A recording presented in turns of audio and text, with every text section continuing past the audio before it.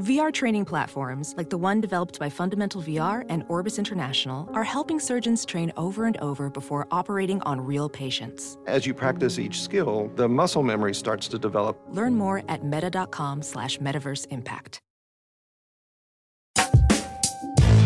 A red wasp is after me. Pregnant ladies and little kids better get the hell out of the way, because I am running. I'm like Forrest Gump, dude. I am running. So the Titanic was the biggest ship on the ocean, but that didn't mean it was unsinkable. Okay. All right. I want you each to use ombudsman in a sentence next week. I got one for you. My name is Kevin, the official ombudsman of the Just Press Play podcast. You like apples? Welcome back into another edition of the Just Press Play podcast. LJ in the booth with me as long as Pops. What's up, Pops? Hey, it's all good. What's up with you? Not much. We just coming off yet another great night of The Last Dance. I think episodes 7 and 8 might have been the best so far. They were. Agreed. 100%.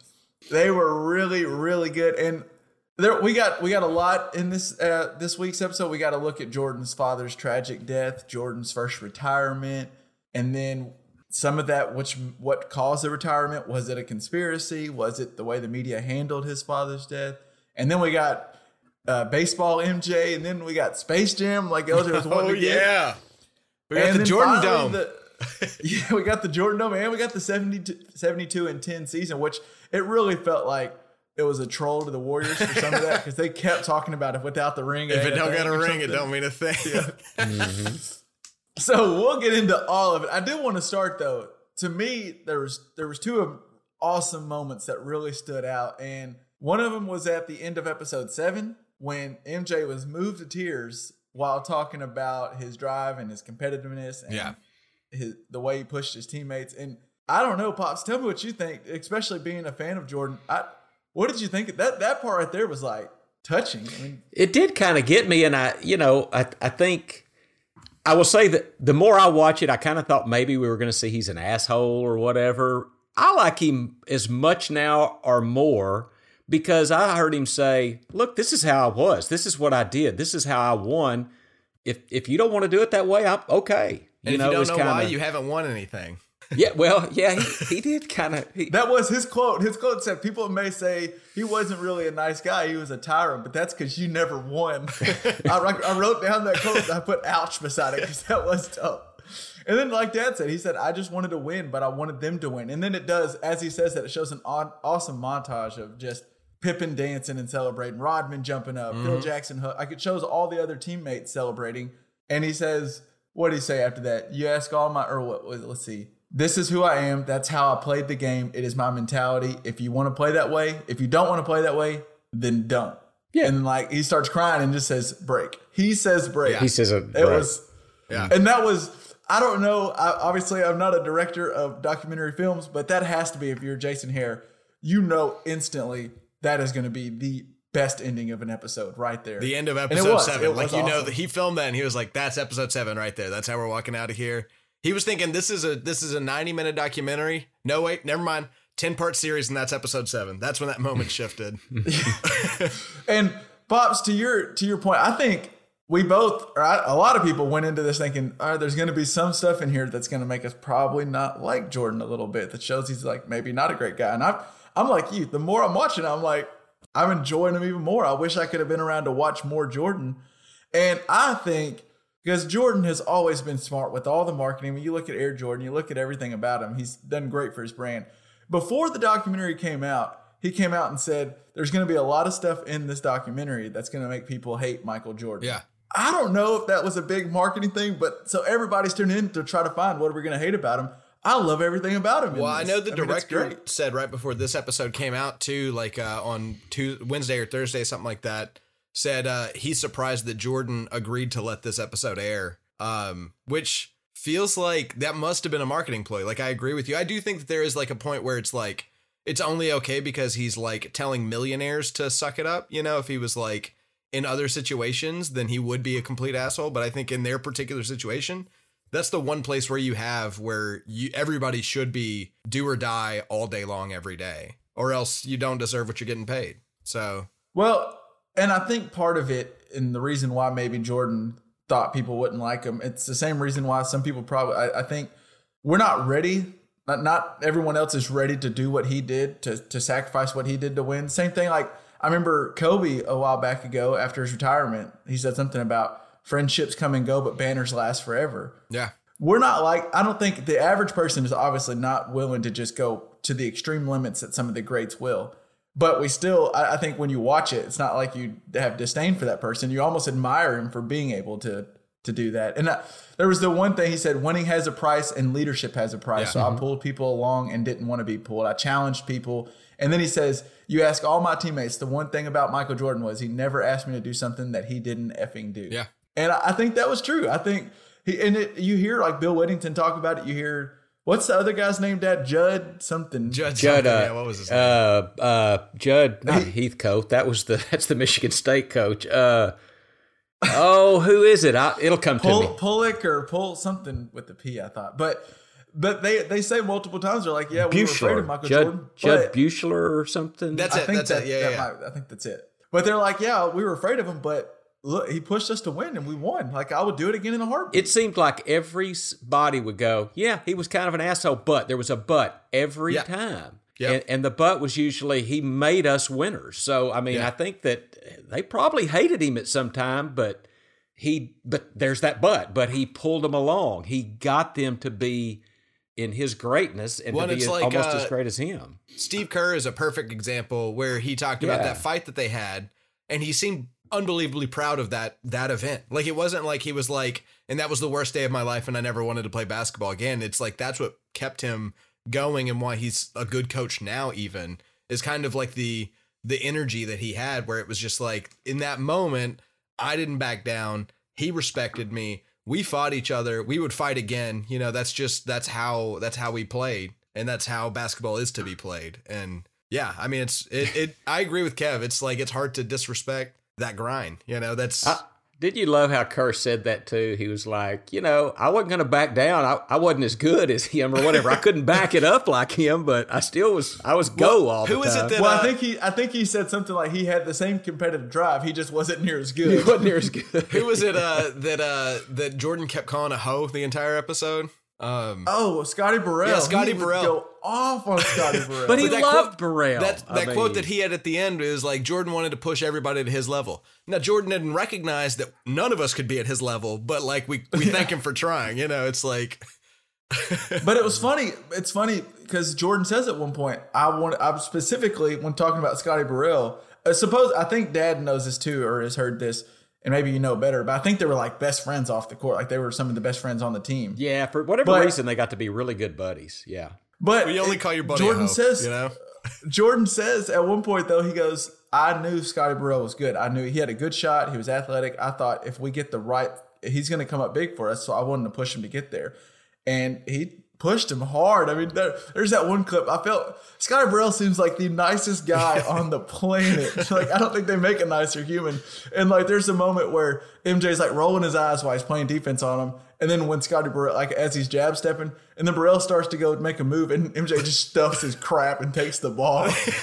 I'm like, golly, poor Scotty. And then he looks at him like, I can't believe you'd even try that. It was so funny.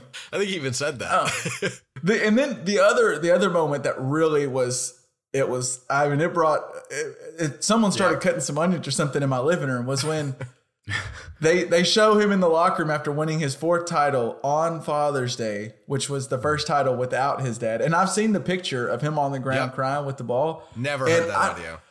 I didn't realize, I mean, I knew his dad's story. I knew the story of his dad passing. I guess I didn't realize that picture was the first championship post his father's death, and it was on Father's Day. I kind of thought it was more about, he just won a championship and he was so happy he won. Yeah, and he got back to the top after retiring. That audio of him, I mean, he's sobbing and wailing. That's one of my favorite. That's one of my favorite moments in the documentary too, because they lead up to that with that montage where they're playing Jose Gonzalez's cover to Teardrops while they're playing basketball. And it feels like a weird cover to be playing or a weird song to be playing over a montage of like hoops, you know, because it's just like acoustic guitar. It's almost like Simon and Garfunkel's Sound of Silence or something. And then it just builds and builds and builds into this just silence while we just hear Jordan sobbing on the floor. And man, it's just like pull the rug out from under me. Like I'm on the ground with him in that moment. It's so heart-wrenching. It's so good. Well, to see Michael Jordan, he's the hard, the tough, the mean, the GOAT, and to see him just on the ground, just broken and crying. I mean, it was moving. It seemed to me too that, and you know, he really didn't have, I've heard the term thrown around like a posse, but you know, he didn't have this group or that his family, his dad, I think, and to some degree, certainly his mom, maybe even his brother, but his dad, he and his dad were tight. And I think, I just think that was so difficult. I think he lost his best friend in his dad. And then we'll get into a little bit. I want to kind of talk about what they got into his father's death and stuff. I kind of want to get into some of that stuff in the media coverage. But speaking of that finals in particular, it was a great scene in the episode, and they've been great this whole series when he gets the iPad and he gets to watch someone's reaction and then he gets to react to the glove. And it was I do admit that was one of the funniest scenes maybe of the entire series, where he's watching Gary Payton talk about how he was able to bother Michael Jordan and all this stuff. And he just starts he's like cackling, laughing, like he's like legitimately just laughing. Then he says, "I'd have had no problem with the glove. No problem at all." Sure, the glove didn't stop him, but if we look at the numbers, the glove did do a pretty good job on Jordan. The glove did a number on him in that game. He did. Well, so I looked some of these up. In the Eastern Conference Finals against the Orlando Magic, MJ averaged 30 points and 5 assists on 52% from the field and 63% from the three-point line. Then in the first 3 games of the 96 Finals against the Sonics, MJ averaged 31 points, 5 assists on 46% from from the field and 50% from 3. Then in the final 3 games, when the glove switched on to him, he averaged 23 points, 3 assists on 36% from the field and 11% from 3. Wow. The glove didn't. He still got 23 and 3, which isn't bad. But yeah, but he had to shoot a lot more to get there. Yeah, the glove didn't. Sure, the glove didn't stop him, but to just laugh him off like that, the glove did make him work. Well, but see, I think that's defensive. Go ahead. Well, I think that's part of a little bit of Jordan being an ass, because he will give nobody any credit. I mean, Pippen, that was endearing what he said about Pippen, a couple of sections ago, but he'll give nobody any credit. I mean, the glove did give him a little bit of, so he held him to 23. Wow. But, very few people could on 11% shooting from 3-point, 36 from the field. The glove was a good defender. There was no doubt about it. Yeah. Yeah. The other thing from that finals that I saw in this one, I wish we still had a team in Seattle. Oh man, I do too. Awesome. They were great. And I never have seen this before. I thought maybe this would pop up on Twitter one day, but I didn't see it until they showed it. The Legalized Kemp poster that one of the fans is holding is fantastic. Did you ever see Sean Kemp play? Did you? Other than that, he was Blake Griffin before Blake Griffin, right? He was Michael Jordan, except, I don't know that he was that good, but he was that athletic, except a little taller. Sean Kemp was a beast. Well, Gary Payton and him were kind of the Lob City before the 90s version of what the Clippers were for a little while with Lob City, right? Gary Payton's a really good point guard, and Sean Kemp was just unbelievably athletic. Played above the rim completely. Yeah. Legalized Kemp. Some other things, they got into Jordan's retirement, which is his first retirement. And as all people, I love a good conspiracy theory. And I was wondering if they would even touch on the conspiracy theory on this. And they did. They went into the whole thing about whether David Stern was suspending him behind the scenes for his gambling stuff. And Jordan in the documentary said, "I didn't retire because someone kicked me out or they suspended me for 1.5 years. That's not true. I just needed a break. My father had just passed and I retired with the notion that I wasn't going to come back." There's just no way that Stern, who was at the forefront of trying to give players the platform and branding and make money off the league by showcasing its players, that he would, one, suspend Michael Jordan, the face of the NBA, for 1 year, and two, that he could do so and it would never, ever leak out a little bit. Not even just like some random guy who says, well, actually, I know I was there. Like, it does seem like it's, I think we've joked about it before, and I think I've even like agreed with the conspiracy before, but it does seem silly, the idea that Stern's going to shadow ban him, right? Like it would make a lot more sense for him to say, if Jordan does need to be banned, to tell the world, like, we're doing this for a reason, you know, like, because it's just devaluing his brand. Completely. And if you're gonna make that sacrifice of devaluing his brand, then at least show every other player and everyone else that you have the power. Yeah. If that's what you're wanting to do, you wouldn't do it behind closed doors. I just don't think it makes sense. I think he retired because one, his father's death, like Dad mentioned, I think it killed him. That was his best friend, I think, and that probably really killed him. And two, the way the media handled it was. Shitty. There was a lot of speculation about. I mean, it was all speculation. There was no. I mean, I understand. I've heard the rumors and stuff, and I didn't realize it was as. I thought it was more like it gets brought up on a podcast. Yeah, type of I thought thing, something to come up in the last like 10 years is what I've thought. This idea that his gambling was the reason behind it. I didn't realize it was a thing that people even talked about in, back in. If I'm Jordan, that would piss me off too. Yeah. That would piss me off. And I think that was his point where he was like, all right, I'm just going to get away from all this circus and stuff and go play, which baseball was still a circus because he's Michael Jordan. Right. But he was going to go try something. I did have another conspiracy theory that I kind of came up with watching, though, if you'd like to hear it. Reinsdorf mentioned that he was paying Jordan as a Bull and a White Sox, right? Right. And he mentioned that he was doing that because Jordan had earned so much money for everybody else. I mean, what if this was a contract negotiation tactic where it was like, Jordan, we're going to pay you 2 contracts for a couple years and then you'll come back and instead of going, to whatever rival, going to New York, because he would love to play in the Garden. I mean, what do you think? Is that crazy or is that? Well, it's not crazy because, I mean, as he's getting ready to retire, he does mention, like, I've gotten Chicago what I wanted to get the city. I've gotten this organization what I wanted to get this organization. It's almost kind of like LeBron was willing to leave Cleveland after getting that one championship. Jordan almost talks as if I could have left Chicago and felt satisfied. And it's the only way. Because that was the way he worked. Reinsdorf could have a team for him when he's there and also pay him above the salary cap's allowance.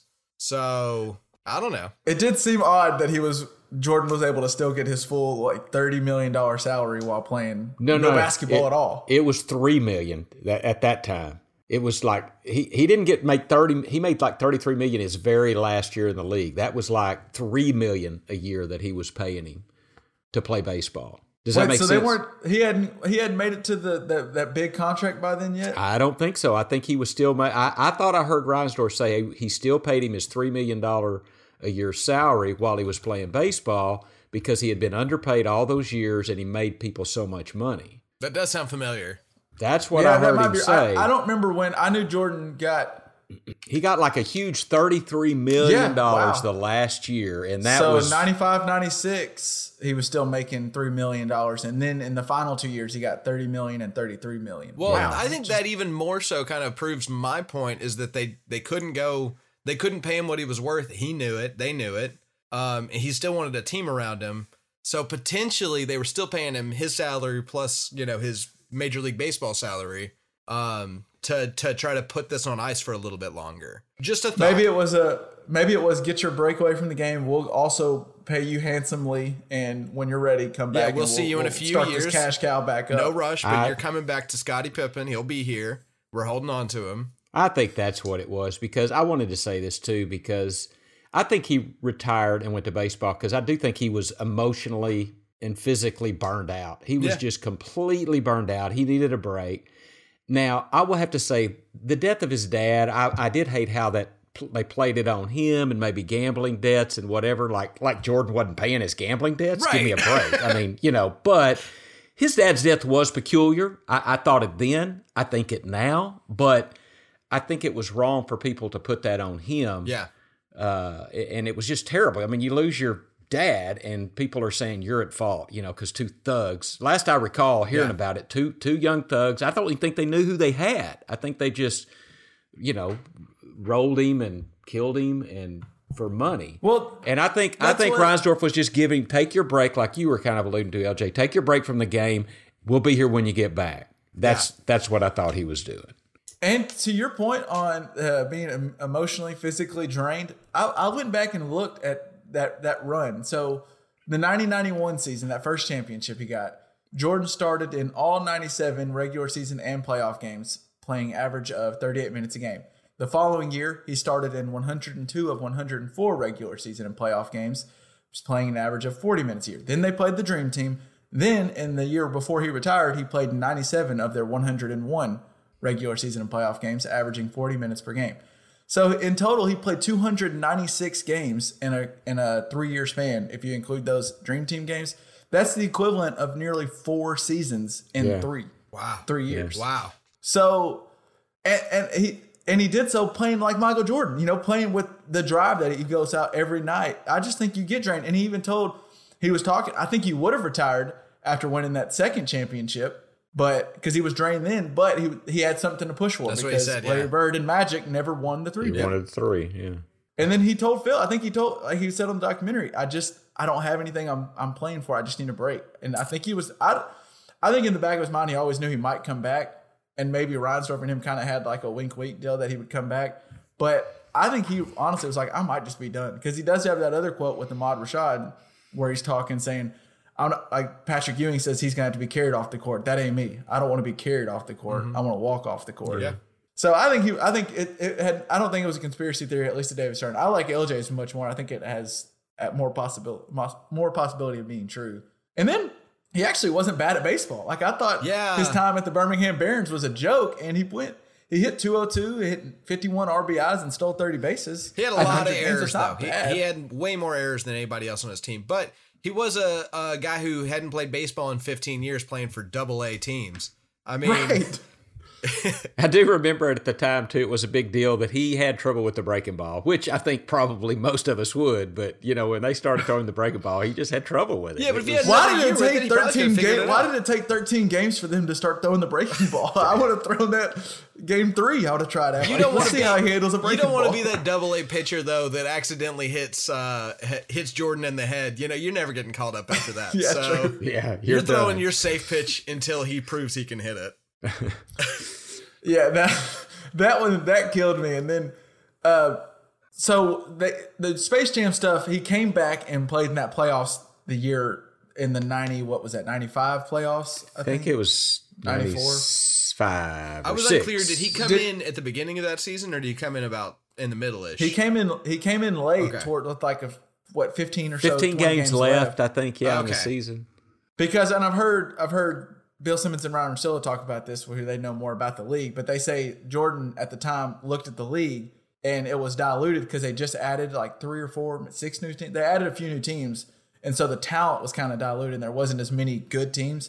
And he thought, I can come in here at the end of this year and maybe steal a ring. Yeah. And obviously he didn't, and he lost to the Magic that year, which that Magic team was good. Yeah. I was Shaq, Penny, Nick Anderson, Horace Grant. I mean, good God. Dennis Scott was pretty good. Yeah. I mean, that was a hell of a team. It's kind of crazy they didn't win, because you know who won the 2 years he was out, right? You do know who won. Your boy. My boy, Hakeem Olajuwon. Hakeem Olajuwon. Yeah. The guy, the only person that can ever, well, no, Sam Bowie can say it too, that was picked over Michael Jordan, I forgot. But who was legitimately could say he was picked over Michael Jordan. Yeah, that Magic team, and it almost, watching that Magic team, it's a shame because Penny Hardaway's career never fanned out, because didn't he have injuries? I think he did. He had some injuries or something. And Penny Hardaway was like 6'7", athletic, could handle the ball, play point, could dunk, shoot. He was good. I didn't realize he was that tall. Oh, yeah. He was kind of Scottie Pippen, but maybe not as defensively oriented. But he had all the offensive skills.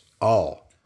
That lineup was just huge. It had like Penny Hardaway, and then Nick Anderson, Dennis Scott were both like 6'7", 6'8", I think. And then Horace Grant, 6'10". Shaq, we know Shaq's 7'1", 7'2". And he was new in the league. Lineup. Yeah, Shaq was young and athletic still. Real athletic. It was nuts. I will they didn't mention the doc, but that year when they made it to the finals and lost to Hakeem Olajuwon, there's a good, I think it's a 30 for 30 maybe on that Magic team. But Shaq's talking about, he was like, I was the shit and I was great and all this stuff. And then we went to go play Hakeem, and he said he ran him out of the gym, just abused him. He could not even touch him. And that's when he realized, I still got some work to do. Yeah. Then we got. Do y'all want to talk about Space Jam, or y'all want to go into some of the funny stories like the LeBradford Smith story? Well, I do want to kind of touch on, what do you guys think about Scottie Pippen and Tony Kukoc and that whole situation? Like, what do you guys have thoughts on? Well, so I did want to mention, I mentioned all those minutes that MJ played that 91, 92, 93 season. Since I was there, I was looking at Scottie Pippen's because his name's right beside MJ in every single one on Basketball Reference. Scottie Pippen in that same time span started in 303 of the Bulls' possible 304 total playoff games and regular season games. So he played in more games than MJ and played pretty much the same exact minutes. And he didn't take a break. I know it's a little different. He didn't go through the same hoopla that Michael Jordan did every night. But Scottie Pippen was so awesome. And we hear about, we do the migraine game. We talk about that a lot in this documentary. We talk about him not going back in, which, sure, he should have went in. I think he said he would do it again, probably the same way. I think he'd probably do it differently. I do too. If you're Pippen, I wanted to respond to specifically that. I actually don't think he'd do it any differently, but I think that's because, like, in that moment, like, he learned in that moment, he had thought, maybe I'm bigger than everything around me, and then everything told him, no, you're not. There are some things bigger than you. So why would you want to not learn that lesson? I feel like that's a huge lesson to learn. I don't think him saying he wouldn't do it differently is saying, like, fuck the team. I still would have said, screw you guys. Like, I think he's saying, like, this is important human stuff. That he learned the lesson. Yeah. Okay. That's my thought. I like that thought better because I was shocked he said he'd do the same thing again. But that take, I can see what you're saying, and that makes some sense. Well, and I kind of get where he's coming from because, he's still at this point, by the way, we've already documented how he's underpaid. He's still underpaid at this point and wants a new contract. Tony Kukoc got brought in from Croatia and is getting paid way more than Scottie Pippen is. And then Scottie Pippen, who I just rattled off, played 303 of those 304 games. He's been grinding. He's one of the top, 5 players in the NBA, Pops? He wants to, it's his moment to kind of step out of the shadow of Michael Jordan and have his shine. And Phil Jackson obviously made the right decision. Kukoc hit the shot. Hit the shot, they won. If I'm Scottie Pippen, I'm like, no, give me the damn ball. If Michael was here, you give him the ball. Yeah. And so to be great, you have to have an ego. And I think I don't fault him for being mad, but I do think, I guess you're right, LJ. The lesson, it's not a mistake if you learn from it. It's not, it's not. That's when I look back at my life at what I would change. I don't want to change the things that made me who I am. And the things that made me who I am are generally the things I messed up. So I'd keep messing them up, I think, so. But that game winner by Kukoc was. It was a hell of a shot. And that's the other thing. It's a safe call because he knows that if he did the same thing again, they still win that game. So he doesn't actually lose anything. But it was pretty neat to hear like how the locker room was, because you knew the locker room would be torn after. Yeah. And then like to see that Bill Cartwright was the one that stood up and was like in tears, talking about, you quit on us, man. And the part of me that kind of has rubbed me the wrong way is that we're getting shine on how great Scottie Pippen is, but we are like making a point. There's a chapter in each one of these episodes, it seems like, the black marks on Scottie Pippen's career. There's just so much good from Scottie Pippen. He's so awesome. And I think it just thinks that he's sitting here watching them talk about every moment that was tough for him, you know? The migraine game and the game not going in and all that. I don't know. Well, they're about to talk about him carrying Jordan while he's dead with the flu, right? So, well, Tim Grover, his trainer, is once again coming out and saying it was guaranteed food poisoning. He has no doubt in his mind that it was food poisoning by five 18-year-olds in Utah. So, oh, good. Pops, were you about to say something? Somebody that has kind of stood out to me, and you mentioned his name, one of you guys did, it's Bill Cartwright. I remember he was a serviceable big man. That's what he was. He wasn't a standout, but I think he was a very mature, he wasn't backing down to Jordan. And in that instance, he came in and I think handled that situation well, and Pippen did apologize and they moved on. But I think Bill Cartwright maybe helped hold that team together with Jordan and when Jordan wasn't there more than I realized. Yeah. And I'd say he's kind of, in this documentary, he's been someone that I've learned to appreciate more. Agreed. In hindsight. Well, and part of it's with this documentary and part of it's just on different stuff I've looked up. But I believe, and you can kind of correct me on this, Cartwright was, like you said, he wasn't like a stellar big man, like crazy touch or amazing shot, but he was a tough, big guy. It was really good, invaluable for him when they got over the Pistons. It was kind of the answer to the bad. They needed a big man like that could just be a force down there. And then clearly, like you said, Pops, it shows he was every locker room has to have, even if it's not a star player, has to have that veteran, that leader that he might only get you 6 points and 6 rebounds, but everyone knows he's one of the leaders in that locker room. And I think Bill Cartwright definitely is that guy. He can hold Scottie Pippen accountable when, Tony Kukoc, I felt for him. He's like, I don't know if I should celebrate or what, because it had to be so awkward. He just hit a game winner, probably the biggest shot of his life. And he's like, well, it's kind of a Debbie Downer in the locker room right now. So it took someone like Cartwright to go like, you know what, Pip, that was screwed up. Yeah. You should have been in. Well, if you remember, Cartwright, I believe, was traded for Charles Oakley, who was one of Jordan's best friends on the team. That sounds right. And Jordan really didn't like Cartwright at first. And in fact, there were some rumors I'd heard at the time, like he wouldn't pass him the ball and he'd get mad at people passing Cartwright the ball. And Cartwright wasn't. I think Jordan rules, maybe one of them says that they froze out Cartwright in the finals and told like all the point guards, if you pass to him, then you're on my shit list. Kind of thing. Yeah, and Cartwright still didn't back down from that. I mean, he stood up. I was just very proud of Cartwright, and the way it worked out. And Kukoc did get a little bit of a raw deal, but he was a stud player. I mean, you saw that. I mean, the guy, if he played today, I think I saw this on something I read. If he was playing now, he's perfect for today's game. Oh, he spreads that field. Spreads the court. Man, he's a lot like I mean, I think Porzingis is probably more athletic, but he's a lot like that where he's big enough but has like a little bit of a handle, can shoot, has some footwork. I mean, he's good. Well, put him with today's training regimens, he's going to be a little bit better anyway. I mean, he would have been great today. I think so too. He probably spent a lot of his career where people were telling him he's big, he needs to get out on the block, where today they'd be like, abuse these guys from the outside. Take advantage of what you have. And I agree with y'all. But we learned this time and time again that why do these people talk shit to Michael Jordan?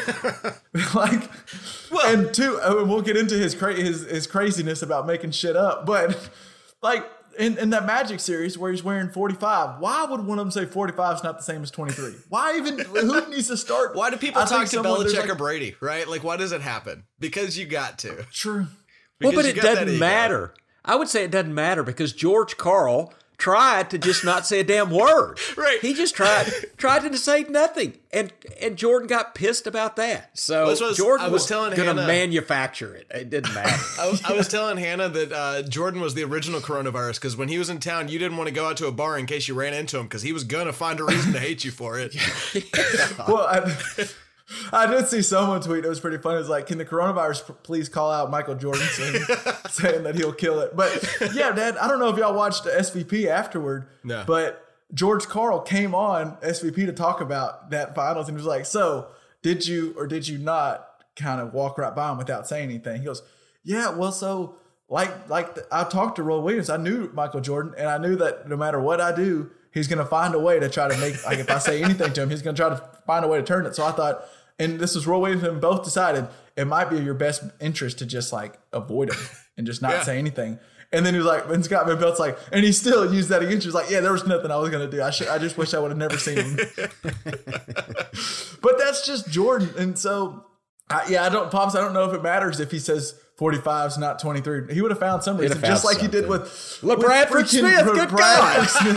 I felt bad for LaBradford Smith watching this because one, I'd never heard of him, and now I just know him from this story. But for anybody who, if you didn't catch the episodes, just in quick, LaBradford Smith scored a career high. He had the best night of his entire life. Against the Bulls and Michael Jordan. He scored 37 points against the Bulls, pretty much guarded by MJ, a lot of it.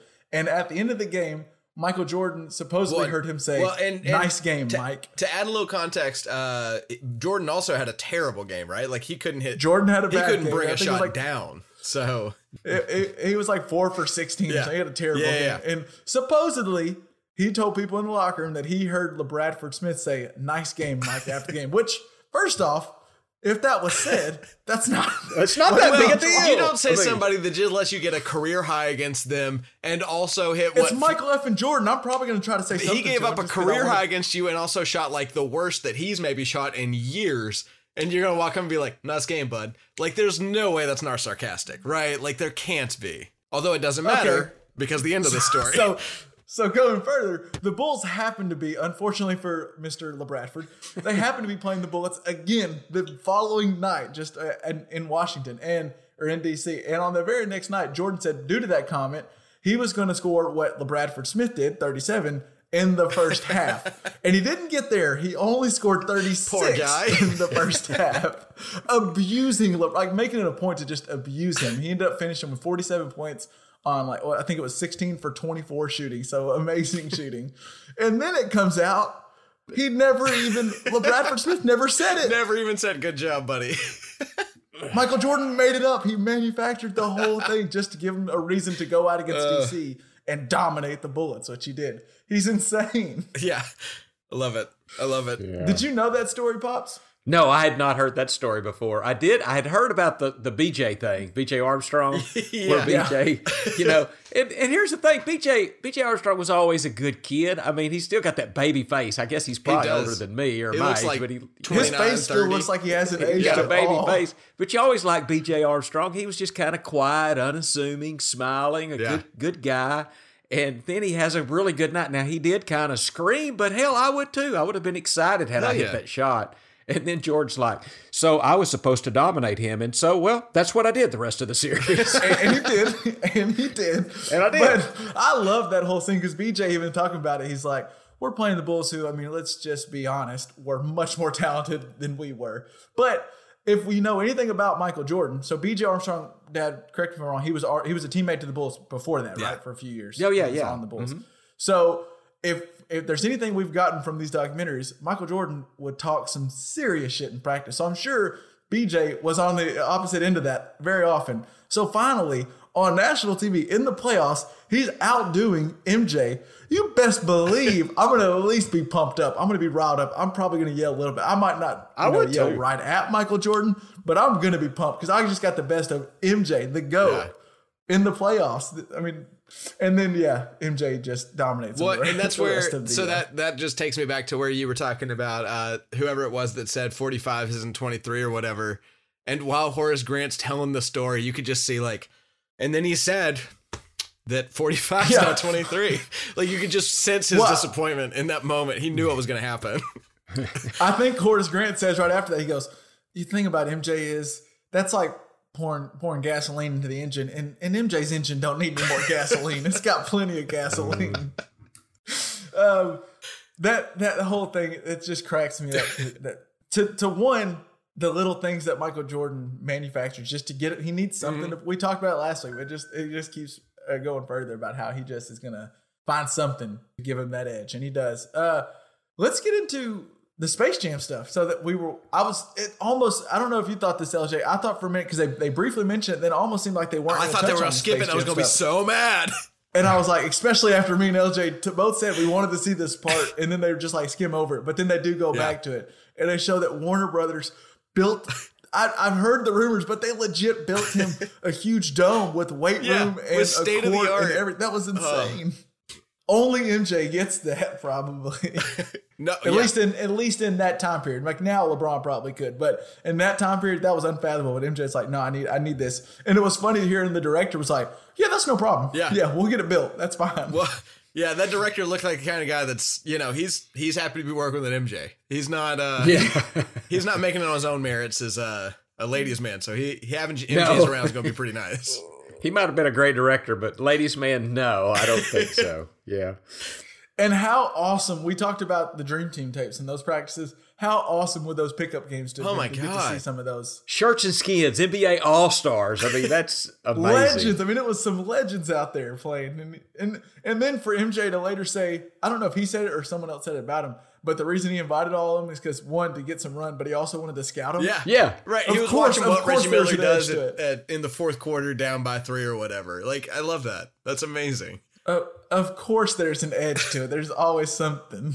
I just thought those were so cool. And I think now you see a lot of the guys live in LA and play in LA. And I don't know, because we get some of the key. It's awesome now. We'll get little clips of, they'll go to like I don't know what it is, like some kind of gym. There's a big gym that around there, and you'll see Carmelo and D Wade and some of them playing pickup games, and it's just fun to see. I just cannot imagine how awesome it would be to be in those pickup games. And then two, as I think Reggie Miller pointed out, the fact that MJ's shooting for like 8 or 9 hours and then going to lift weights in between that, and during his lunch of shooting, he lifts weights. And then after he gets done shooting, he goes and plays pickup games. And these aren't just like messing around. Like we mentioned, these are like some badass pickup games. He's going to go play for 3 hours afterward. The dude just has he does an unnormal drive. Like they don't make him like Michael Jordan. They really His motor don't need no gas. Indefatigable. Yeah. Was there any other spots on the last episodes that stood out to you that y'all wanted to get into? You know, I really like the Steve Kerr. I was telling Tammy, I said, "See, you do know who that is, right?" And she knows who Kerr is. I said, "You know who's the leading 3-point shooter by percentage in the NBA?" She goes, "Would it be Steve Kerr?" You know, and but she likes Kerr, and it was so cool seeing him back when he was young, and you know, he was a solid ball player. It was crazy seeing some of the highlights of him, you know, sprinting around, because I know he's the shooter, but I just know him more as a coach and analyst. That's what he's been in my lifetime. Yeah, and to see the little wiry Steve Kerr running around, coming off a screen, hitting a three and stuff, it was pretty cool to see. Yeah.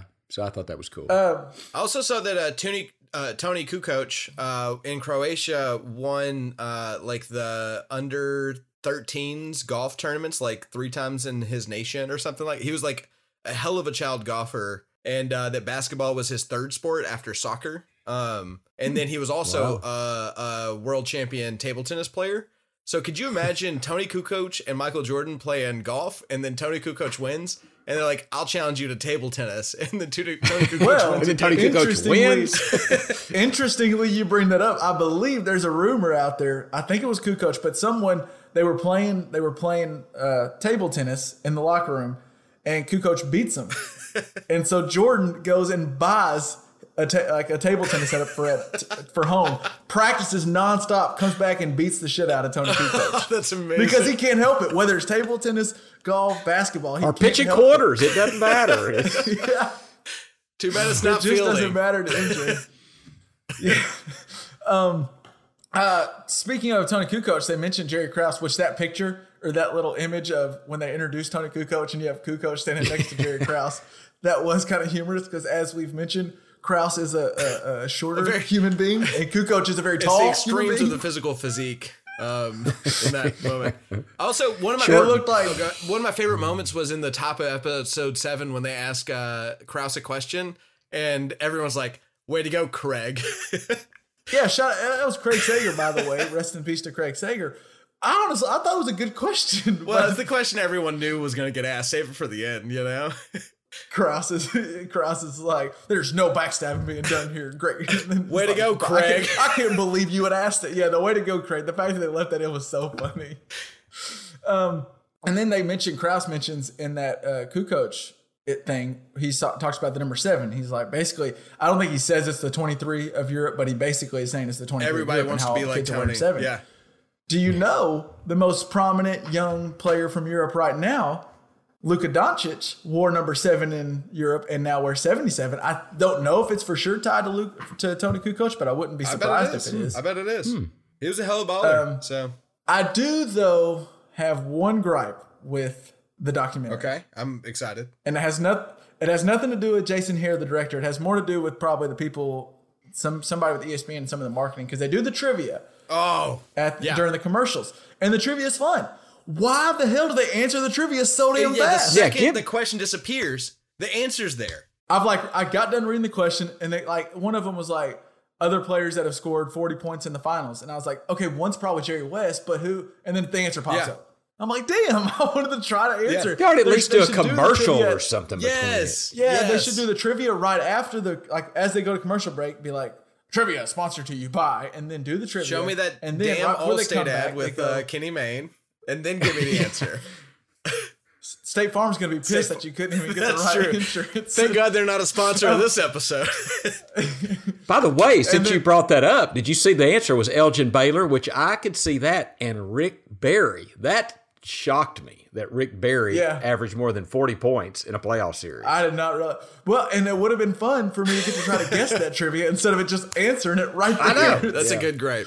They should take a note because, if you ever remember when CBS does college football SEC games, They usually do the all-state trivia, but they do it before a break, and then they come back, and Vern is there to answer your question, answer the trivia question. So you have time, like, while you're watching it in your room with your buddies, you're like, oh, no, hell no, that was Rick Barry. No, that was Jerry West. No, and you can argue about it, not just answer it right away. So that's my only gripe with the episode. Fair gripe. Yep, I agree. Although I do also, speaking of the trivia, I'm pretty sure we mentioned how MJ didn't realize it, but he was trolling the 2017 Golden Warriors. He realized it. Wait a second. He knew what he was saying. But he said that in 90. At the time, they were saying it. They were wearing hats that said "Ain't no thing without the ring." Sure. True. So he didn't realize it before, but he was trolling the and so you knew in this documentary he was going to bring that up over and over and over. It doesn't matter if you don't win a ring. And then, so right after their talk, they do that whole thing. They go to commercial break.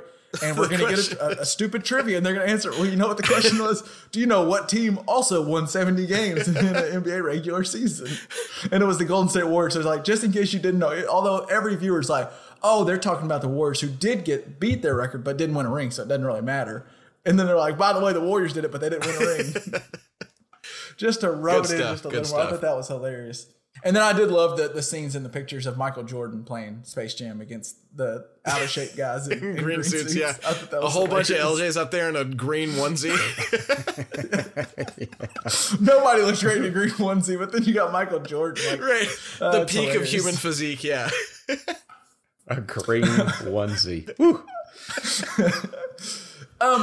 I want to. Are y'all done? Y'all have anything else Last Dance, or y'all want to move on? Because I have something I want. One last thing on Last Dance, and I got to give. I'm somewhat of a fan of Bill Simmons, but he mentioned this, and so I'm going to revisit the Isaiah Thomas thing. It didn't occur to me that Chuck Daly, Isaiah Thomas's coach with the Pistons, was the coach of the Dream Team. Wow, and even he didn't fight to get Isaiah Thomas on the Dream Team. Or couldn't win the fight. I don't know. Well, you would think that's weird to me, though. Yeah. There's actually something, Dad, that I want to read now, and I bet you're going to want to read. It's something. What's it called? I think it's just Dream Team. It's a book by Jack McCallum about the Dream Team. It's how Michael, Magic, Larry, and Charles created the greatest team of all time, basically.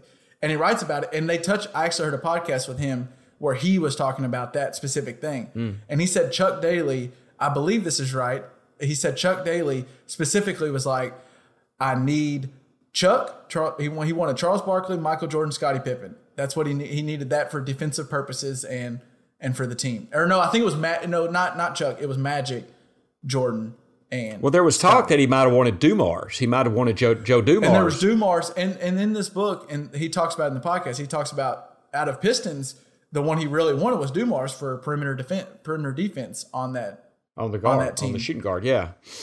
So it is interesting to me that Chuck Daly, like you said, the coach of Isaiah Thomas didn't just push. I mean, but what's more important, maybe he already knew. Yeah, it's either MJ or Isaiah Thomas. Well, it's MJ. He's just like, I'm taking MJ. Well, and I think as I recall, they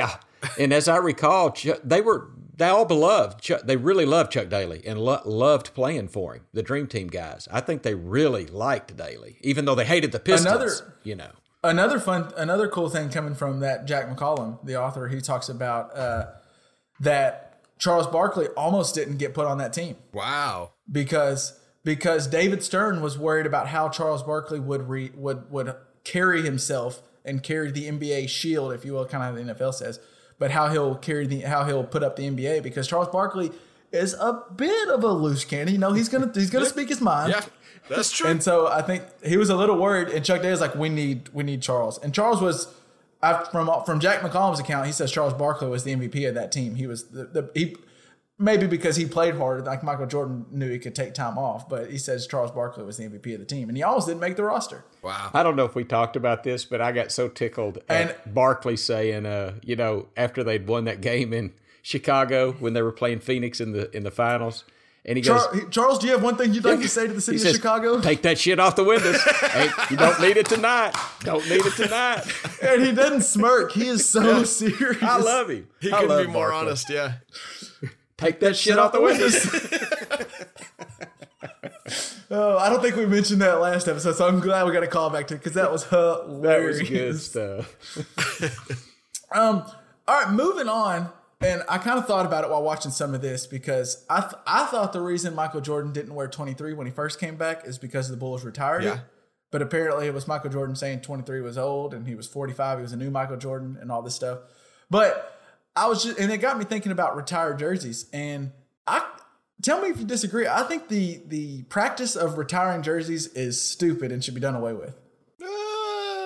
I mean, I'm on the side of I've never really given a lot of thought to it, but I kind of like the idea. Give me your argument. Well, so like in football this year, Tua Tagovailoa is going to wear number 1 for the Dolphins because 13 is retired, obviously, for the legend, the best Dolphin ever, I'm guessing you would say, Pops, Dan Marino. Yeah. Which I get why you probably retire his jersey, but I just don't understand. I think it makes more sense to not retire. It almost pays more respect.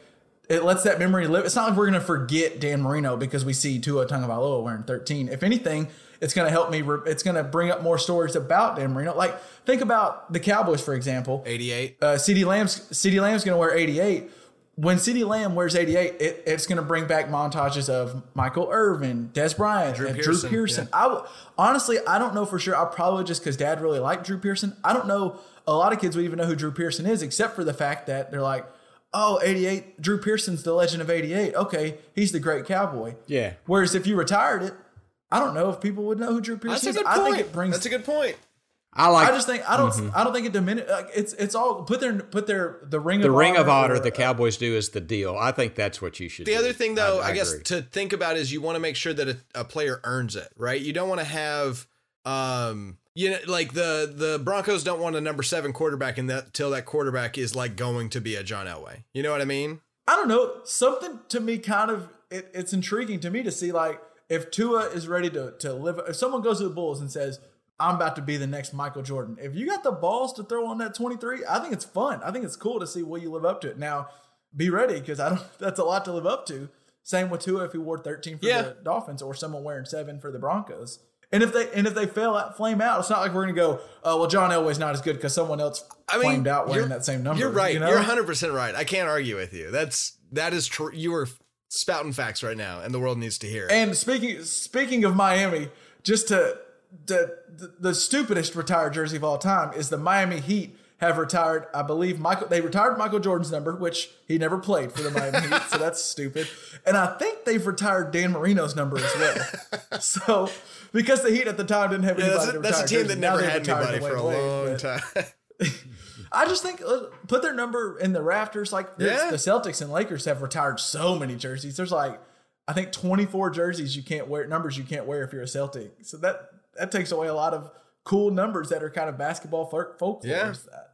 Yeah. I'd just say we do away with them. So you got a good point. That's my beef for the day. You got a good point. You're right. I changed my mind. You're right. I think I'm with you, Kev. Yeah. All right. So we are going to push it back just a week because we're not quite finished watching, but we're going to if you haven't finished Waco, the series that's on Netflix, the little docuseries, miniseries kind of on it, on the David Koresh and all that stuff. It's really good. It's a really good series, and we're going to finish it this week and then have the recap next week on that.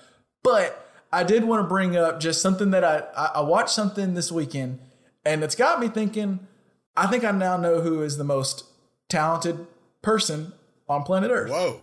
I don't think it's someone you would think. Is it me? Well, dude, yeah. Is it one of us? It's breaking news. It's no one on this podcast. Okay, I'm out then. I don't care. It is Jamie Foxx. Yeah. I think Jamie Foxx is seriously talented. I'm only slightly more talented than Jamie Foxx. So. He has the I Might Need Security stand-up skit where it's hilarious, and he's not only is he funny, then he does a skit where he plays the piano for like 11 minutes and sings and does like it's like stand-up but on the piano, and then he's put out some great music, some great R&B hits, and he's put out some really good movies. And I watched an interview today of him talking about the biopic that he's going to do on Mike Tyson, and it's him just doing impersonations, and he starts with Mike Tyson, sounds exactly like him. Then he does impersonations, like when he tells stories, he does like an Eddie Murphy, a Dave Chappelle, and all. It's just, he's good at everything. Well, and the other thing is an impersonation is not acting, but the dude can act. And also acting is not being a good comedian, but the dude's a good comedian.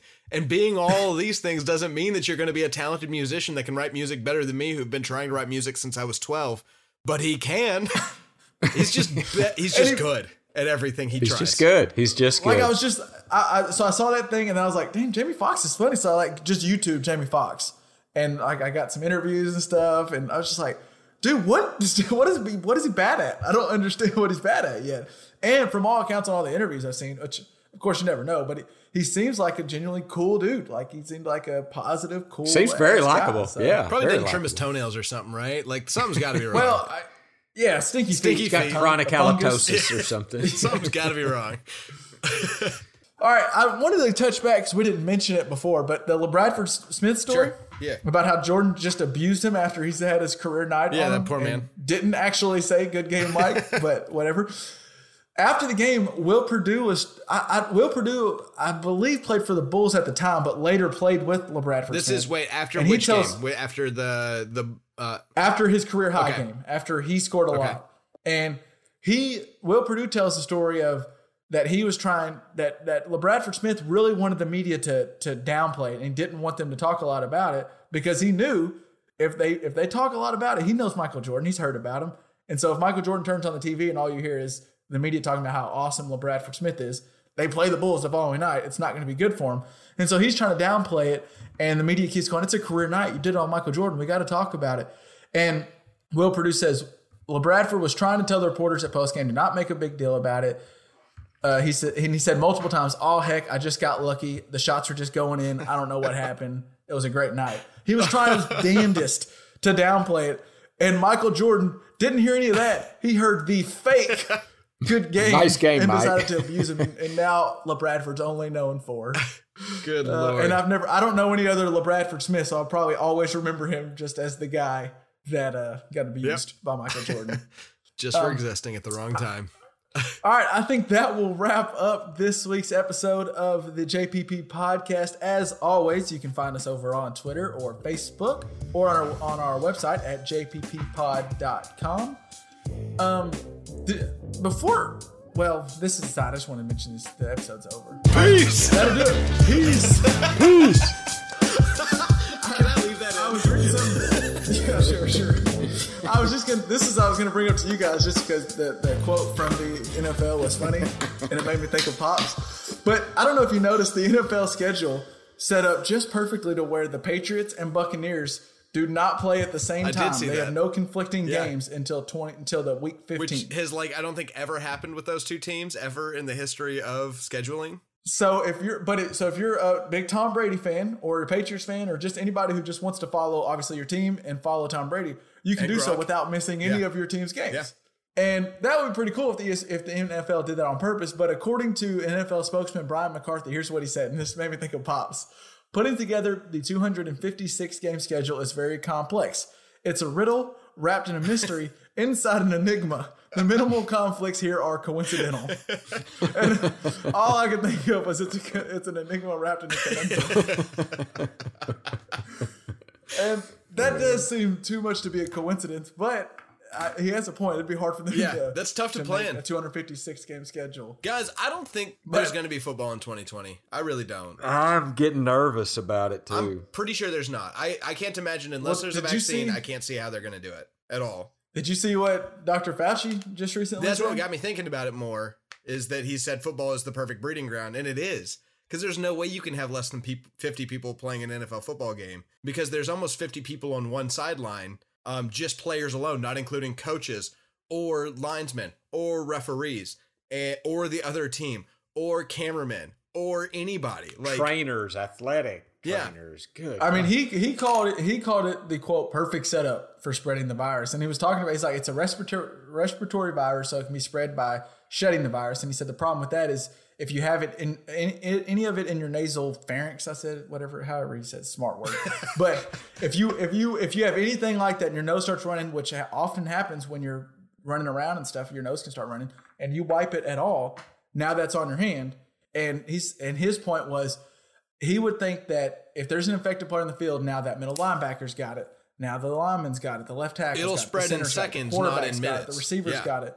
And then, like you said, now that person goes to the sideline where everyone's using towels. What if they accidentally use the same towel? What if they drink from the same water? I mean, it's Are we going to have 106 showers set up for 106 different people, or are we going to make them go one at a time? over the course of 6 hours. Well, so he was saying the only possible solution would be testing every single player multiple times in the week and before the game starts. And basically saying, if you test positive, you're out. You cannot play. And then we're also telling a bunch of young fathers, too, that they're not allowed to be with their family, or they're risking millions of dollars, right? Like, I think the players' union will fight this.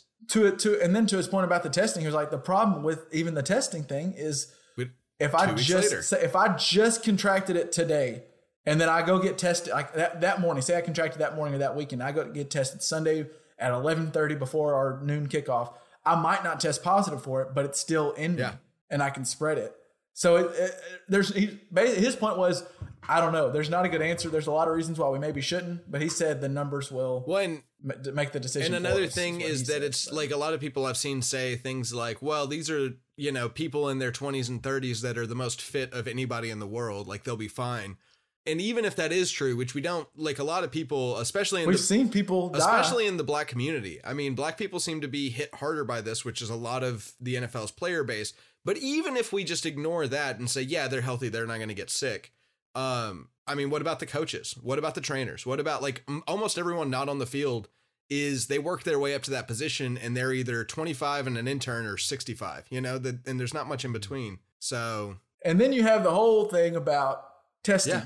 And there's in the state of Arkansas right now, I think we're improving a lot now, but they're just trying to reach 60,000 tests in the month of May. That's their big goal. And they went from 1,000 a day to 1,500 a day. Now we're getting closer to 2,000 to test every NFL player. Quick math. What's 32 times 50? And you're going to test them multiple times a week. That's a lot of tests you're possibly taking away from the general public, Americans. And the other thing is Illinois' got a 5-point plan right now, right? Where, to get to reopening, we need to either have to get from the stage of no gathering of 50 or more to everything's fine. You need to either have, by Chicago's or Illinois standards, a vaccine or herd immunity, which is not going to happen probably for a couple of years, which would mean that there can't be NFL games even with no crowd in Illinois until that happens. So the Bears will have to play in Indiana. Will they be the Gary Bears? Yeah, I'm not sure there won't be football, but I'm with you. The only glimmer of hope I would say in that is that Roger Goodell and 32 NFL owners have a lot of money on the line, and they got a lot of money. They better start throwing some of it at this because, I mean, I don't know if money will solve it, but they need to put the best minds on it because no NFL football will cost a lot of people a lot. And basketball is also a great breeding ground. I mean, we're going to be big baseball fans next year if nothing changes, because that's what we'll have. Well, and I do think, like the NFL said multiple times, like, oh, we're starting schedule on time. And it almost makes it sound like they're not really worried about the coronavirus and they're going to start. But I do think behind closed doors, there are really smart people really working this out. Because if you actually look at the schedule, they've talked about how they didn't say they're trying to postpone anything. But there's sources in the NFL that says they've already made a decision to where they could move the Super Bowl back 4 weeks, which would allow them to push back the regular season 4 weeks. So they're making plans that we possibly wouldn't have a full season. So I don't think they're being naive like it sometimes sounds. Yeah, no, I agree and with you. And of course the NBA's trying I don't think it's going to happen, Did any of y'all watch didn't UFC have fights this last weekend? Yeah, they had to cancel one of the fights because one of the fighters ended up testing positive, even though he was at weigh-ins with everybody and then quarantined since then. So I would argue that weighs pretty poorly on the idea of it making sense for anything over one-on-one fights, But apparently other than that, it was really successful. I didn't watch any of the fights, but I've heard that they went really well and had great viewers. So I can tell you that, and I think I've mentioned this. I watched some of Saturday Night Live this Saturday. I've watched some of Jimmy. It sucks without an audience. It's just maybe we will get used to this in time if we are forced on us. But I just can't imagine games without fans. It'd be weird. I don't know. It almost makes you wonder, what if we would have, as a country, tackled this the way? I don't think it ever would have happened because some of the things they did in the other countries, like you hear about South Korea is one of the big ones, but they were able to completely lock down the society and tell them you will not leave your house. And I think they were tracking everybody. Yeah, with trackers. But we'd say F you. You can't tell me what to do. As a goddamn American. I want a damn haircut. Yeah. So it would never happen in America, but it makes you wonder if we would have, maybe this would have been Maybe we one did. hard month. Sure makes me wonder if we were ripe for a plague, though. You know, it's like we were asking for it this whole time, but I don't know. There's got to be some. How do Can we leave on be a bright positive? note I don't here? even know if I'm putting this in the episode, and Hey, we got to find a way to end it episode just 9 from and 10. conversational aspect, because I'm going to leave you guys on this note. I was about to leave with the tease for Waco, but the tease would be something about death and shooting. And Do you remember when everyone was locked inside for 51 days, and then eventually they were forced out by the government, and everyone died? Wow. We get episode 9 and 10 of The Last Dance next week. That's and then that's it's a positive. over. We get that. Like everything. God. And then who knows? We might start rewatching like Super Bowls. Can I say, and recapping this old isn't Super necessarily, Bowls. maybe this is on the podcast, maybe this isn't, but Kevin found a really cool interview with LL Cool J this morning. And I really think we as a podcast should get deep into LL Cool J and also maybe his beef with the Beastie Boys, because that's interesting to me.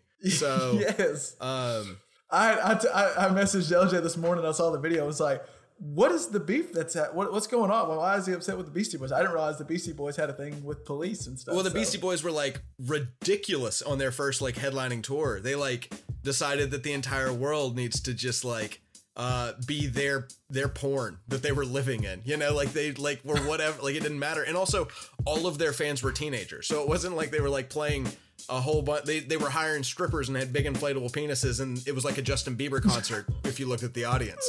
So it's like and then so LL Cool J rolls into town and everyone's like, wait a second, hip hop's that thing that brought all those strippers and penises, right?